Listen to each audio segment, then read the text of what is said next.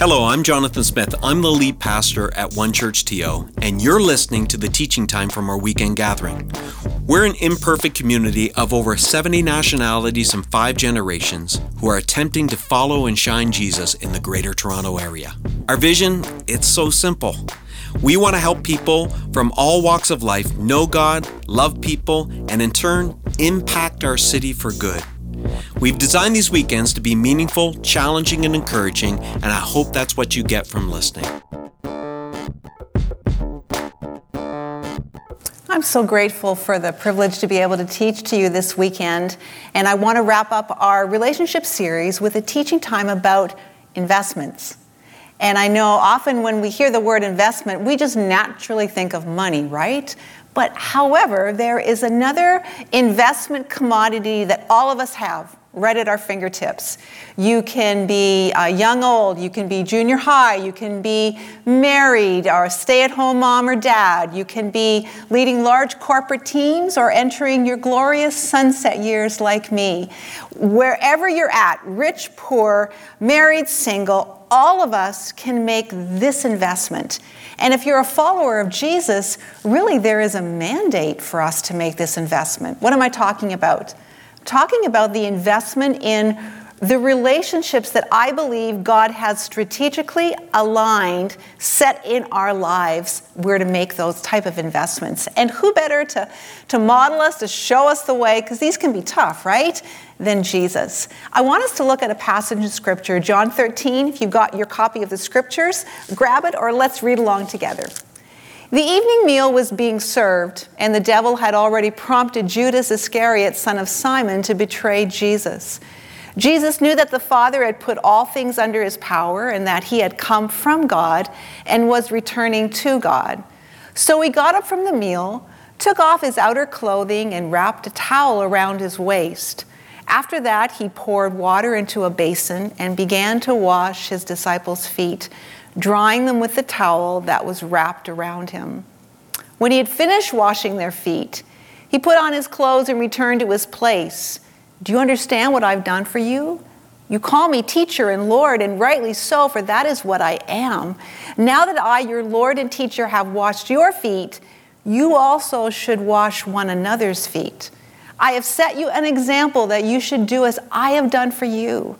A new command I give you, love one another. As I have loved you, so you must love one another. By this, all men will know that you are my disciples, if you love one another. So when it comes to investing in relationships, I don't think it gets any clearer than what Jesus is going to show us from this passage. And I'd like to share with you 3 principles for you to consider as you think about, okay, God, who have you strategically aligned my life with in this season? Who am I to invest in, and how do I do it? Have you ever found that in life there are various laws that we're all subject to? Let me give you a couple of examples, like the salary law. Ever had this happen? Where the pay raise is just enough to raise your pay bracket, but it really has no big impact on your take-home pay. Or how about the insurance law, where insurance covers everything except what actually happened? Or how about the grocery bag law, where the chocolate bar you plan to eat on the way home from the grocery store is always in the trunk, in the bottom of the grocery bags? Well, Jesus says, I have a law for you, a new command, he says, love one another. And to a group of disciples who were well informed about the rigor of following Jewish law, Jesus' law is short and simple and to the point. Love one another. As my followers, he was saying, to have rich, God-honoring relationships, love is the watermark. Love is trump. Love is what matters. And following Jesus' example, I believe it's a big love. It's to love lavishly. So let me give you some context for this account. It's the end of the day, and the disciples are coming in for an evening meal and taking off their outdoor sandals. You know, they've been walking around all day. Their feet are dusty, dirty, and anticipating a much-needed foot wash before they would eat. When the unspoken question begins to circulate around the room, like, who's washing our feet? I don't see any extra servant here to do it. Did you get someone?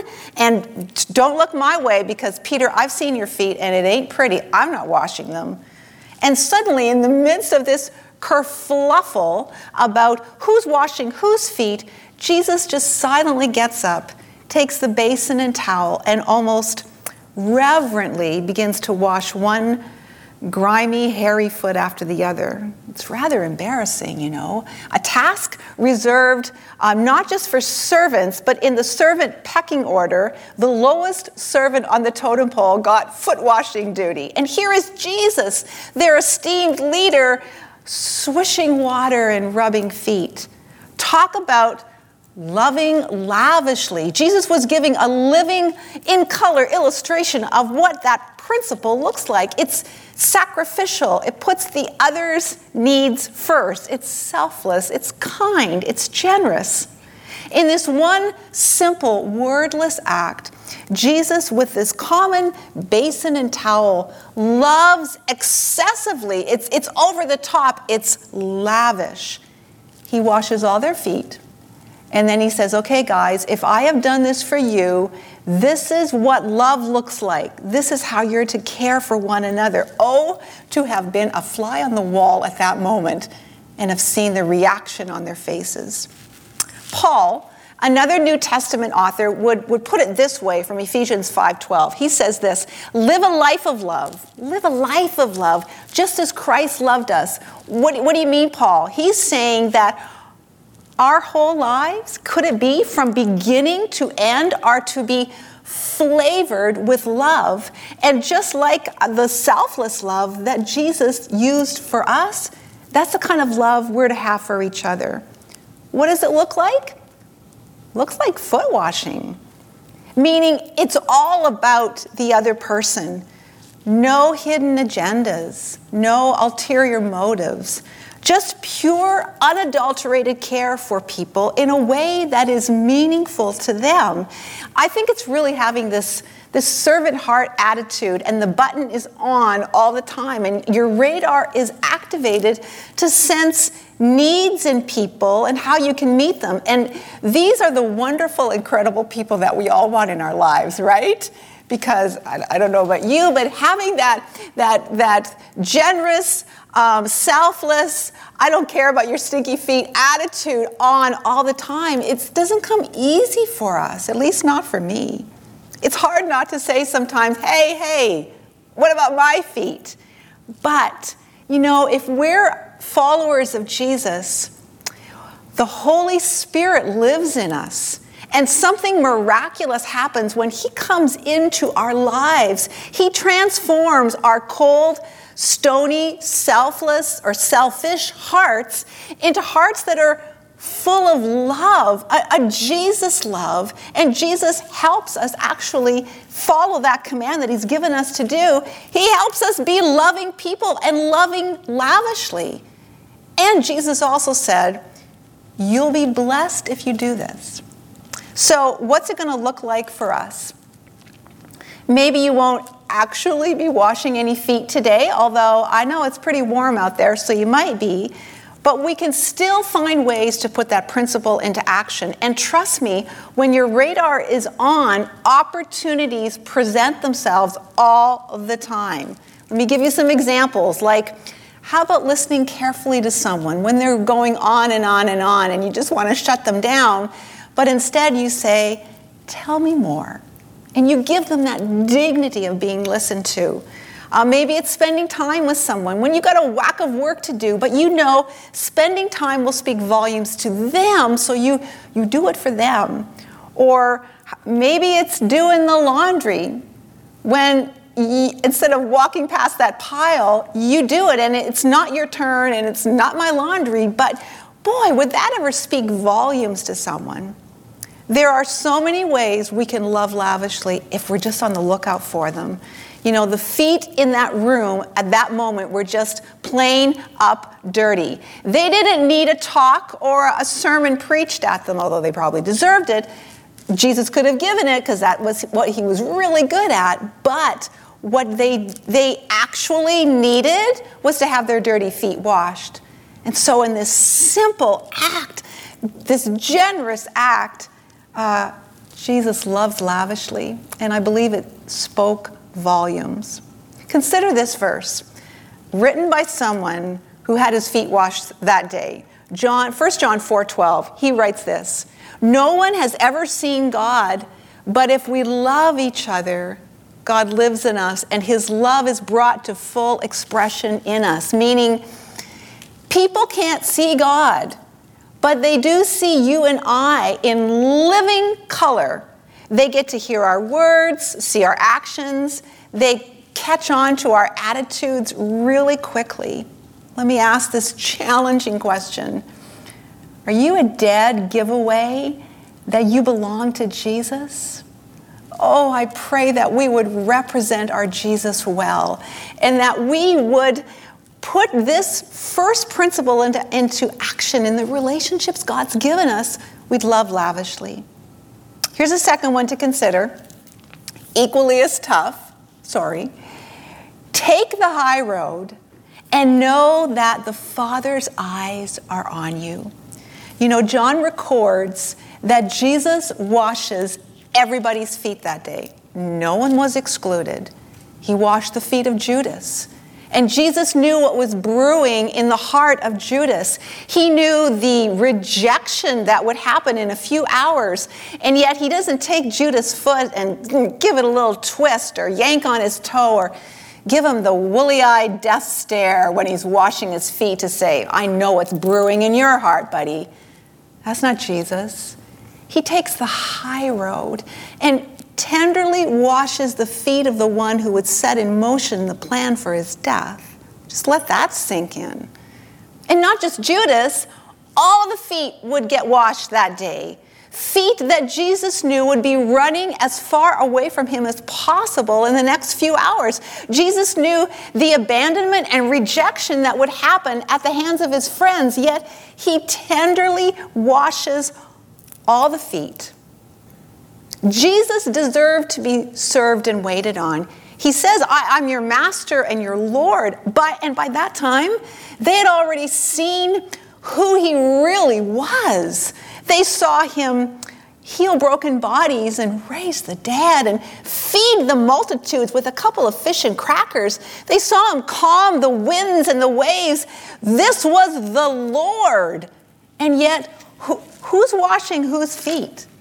If ever there was a modeling of what it looks like to take the high road, Jesus gave it. So what does it mean for you and I in the relationships we have? Max Lucado, he words it so well. He says this, to take the high road looks like this. To kneel as Jesus knelt, touching the grimy parts of the people we are stuck with, washing away their kindness, their unkindness with kindness. So who do you feel you are stuck with in this season? Or maybe could I challenge you to think about it, who has Jesus stuck on you? And is it for a specific time that you're to love them lavishly and you're to show them undeserved kindness? You know, taking the high road will present itself a lot in our lives. It's forgiving first. When you have every reason to be grumpy and hold on to that grudge and storm off to your bedroom, but you forgive first. Maybe it's helping the new person get at work when nobody likes them and everybody has it in for them. Maybe it's being kind to that family member who everybody finds irritating, yet you take the time and you get to invest in them. It's responding just the opposite of what you know you could do and you have every right to do, but child, because you've got royal blood, Jesus life coursing through your veins, you do the exact opposite. You take the high road and trust that his eyes are on you. And listen to someone who finally got it, someone else who had their feet washed that night. Listen to what Peter would write. Love each other as brothers and sisters. Be tender-hearted and keep a humble attitude. I wonder if Peter was remembering the night when the water was touching his feet and the master's hands were drying them. Like, how do you ever forget that? Don't repay evil for evil. Don't retaliate with insults when people insult you, because that is just what we're good on the comebacks, right? We're good on getting it back, but Peter writes, no, instead, pay them back with a blessing. That is what God has called you to do, and he will bless you for it. The eyes of the Lord watch over those who do right, and his ears are open to their prayers. Man, I know taking the high road is not always the easy path. Things don't just naturally all become roses. Taking the high road is not the pathway always to uncluttered popularity, but I really believe it's the most fertile soil where Christ-like character can blossom in our lives. Isn't that what we want to have, that fruit of the Spirit? And Peter says, that's where God is listening to your prayers. That's where his eyes are upon you. Oh, what a challenge for all of us to do. Love lavishly and take the high road. And here's my last principle, just before we wrap up. Look to the Lord to fill your relationship holes. Have you ever found, because maybe you're thinking, oh yeah, Jan, this is all well and good, but let me tell you, I've loved lavishly. I've taken the high road, and it ain't all peachy keen. I've still got family issues. I've still got drama with friends. Nothing has turned into a beautiful, picture-perfect Norman Rockwell photo. So what about then? What about when you've done the right thing, and your relationships still just don't measure up? Who better to understand than Jesus? The one who suffered the ultimate rejection, the ultimate pain and suffering, yet he refused to respond with revenge or retaliation like a lamb, Isaiah says, led to the slaughter. Just that humble. He knows what it's like when it happens to you. He gets it. So we can always bring those broken, hurting, rejected, abandoned places of our hearts to the Lord because he knows. And Isaiah, he would write this. This is a passage I come back to over and over again because I often am saying to God, my way is hidden from the Lord. My cause is disregarded by my God.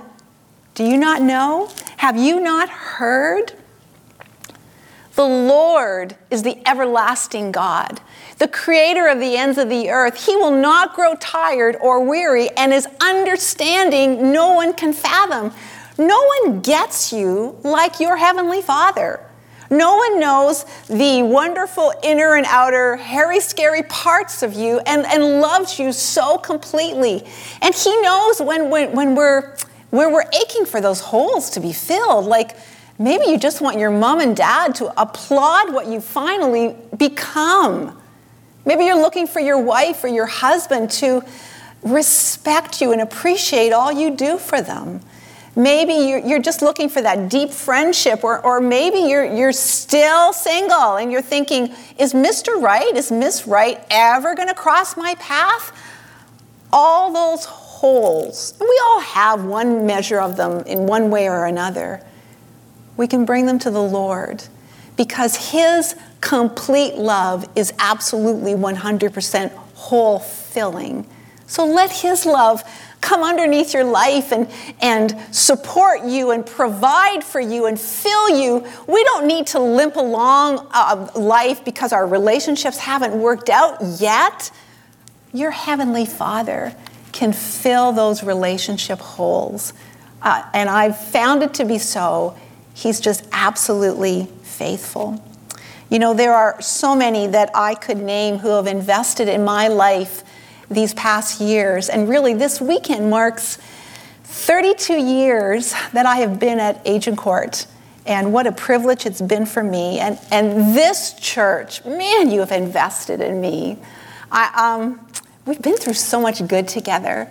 You know, I'm here at the Agincourt campus this weekend, and if it was not COVID and we were all here gathering right now, I know what door you're going to be at. I know what team you're serving on. I know where your faithful pew is. We've been through so much good together, services and times around the altar when we've sought Jesus, times when you've let me pray for you in my office. We've been through cantatas, remember those? We've been through church picnics and amazing Global Focus weekends. We've just done so much life together, you and I. I've had the privilege to do your weddings, and we've dedicated your babies, and we've cried together at funerals of our precious loved ones who have gone home. You have invested in me, and I remember outings and dinners and all those late nights with my convergers and the most wonderful of Tuesday mornings with Ladies' Time Out. Pastor Keith has said that we get to pastor the greatest people on the planet, and I would absolutely, wholeheartedly agree. Thank you to the many deacon board members over the years and leaders who have been so kind and supportive of me. You know, I came here a long time ago with some really deep life hurts, and you gave me this sweet, secure, safe place to heal, and you poured into me, and you reassured me, and you supported me, and I'm so grateful for that. I've also had the privilege of working on some amazing staff teams, and I've been privileged to work with the cream of the crop. I really have. And how their talents and skills have rubbed off on me. And this current staff team, I love those guys. They call me Mama Jan, and I know I come down on them sometimes, but man, do I ever love them. And I'm so grateful to see how God has woven and brought this unique team together for your next chapter. So church, you get behind them 1,000%. You love them, you support them, and pray for them as you did for me. And I'm so grateful for Pastor Jonathan and Shelley. This is Jonathan's fault that I can't keep it together. For his wise leadership and their kindnesses to me. Isn't God good to give us such a kind pastor? One filled with vision and a heart for Jesus. Church family, you are blessed. COVID is not our defining moment. There is so much that God wants to do in and through this church, and he's given you a wonderful lead team to do that.